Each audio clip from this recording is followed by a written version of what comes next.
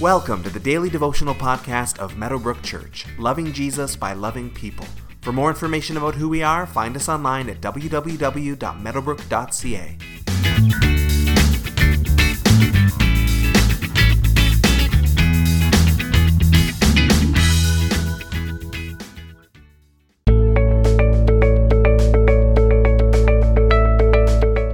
Sometimes our prayers get answered easily and obviously. Sometimes we have to wait for our prayers to get answered. Sometimes God answers our prayers with a no, or I have something better, or you're just gonna have to wait. And then sometimes our prayers are answered and we don't even realize it at the time. The very thing we were praying for can be happening, but we can almost miss it, either because it wasn't like we expected it would be, or because it just seems too good to be true. Some of this is happening in today's verses. Peter has just been visited by an angel in prison and set free in response to the prayers of the church. Acts chapter 12, verses 12 through 19 says, "When this had dawned on him, he went to the house of Mary, the mother of John, also called Mark, where many people had gathered and were praying. Peter knocked at the outer entrance, and a servant named Rhoda came to answer the door. When she recognized Peter's voice, she was so overjoyed she ran back without opening it and exclaimed, 'Peter is at the door.' 'You're out of your mind,' they told her. When she kept insisting that it was so, they said, 'It must be his angel.' But Peter kept on knocking, and when they opened the door and saw him, they were astonished.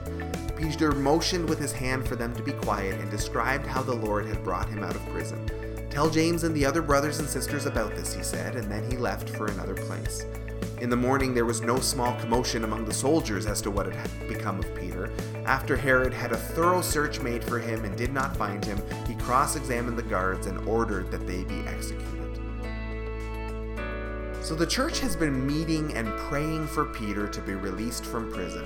While they are praying for Peter to be released from prison, Peter actually comes to their door having just been released from prison, and nobody buys it when it happens. Sometimes God's work is so good that we actually can't believe that it's real.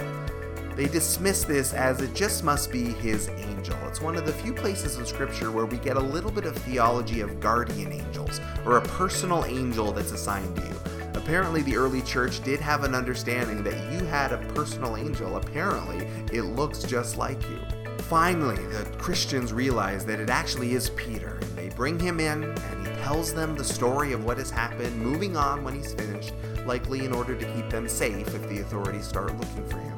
And the authorities indeed are unhappy. Herod is full of wrath.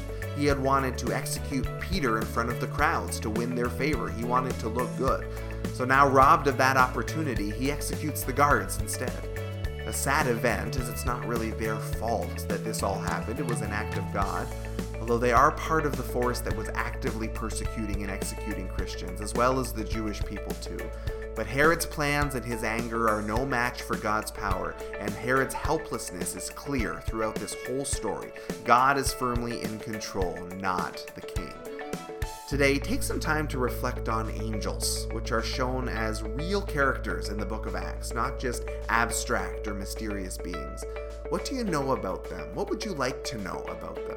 Maybe do some homework, talk to others, look to Scripture, ask God to open your eyes about these mysterious but important beings that He has created as a part of His creation.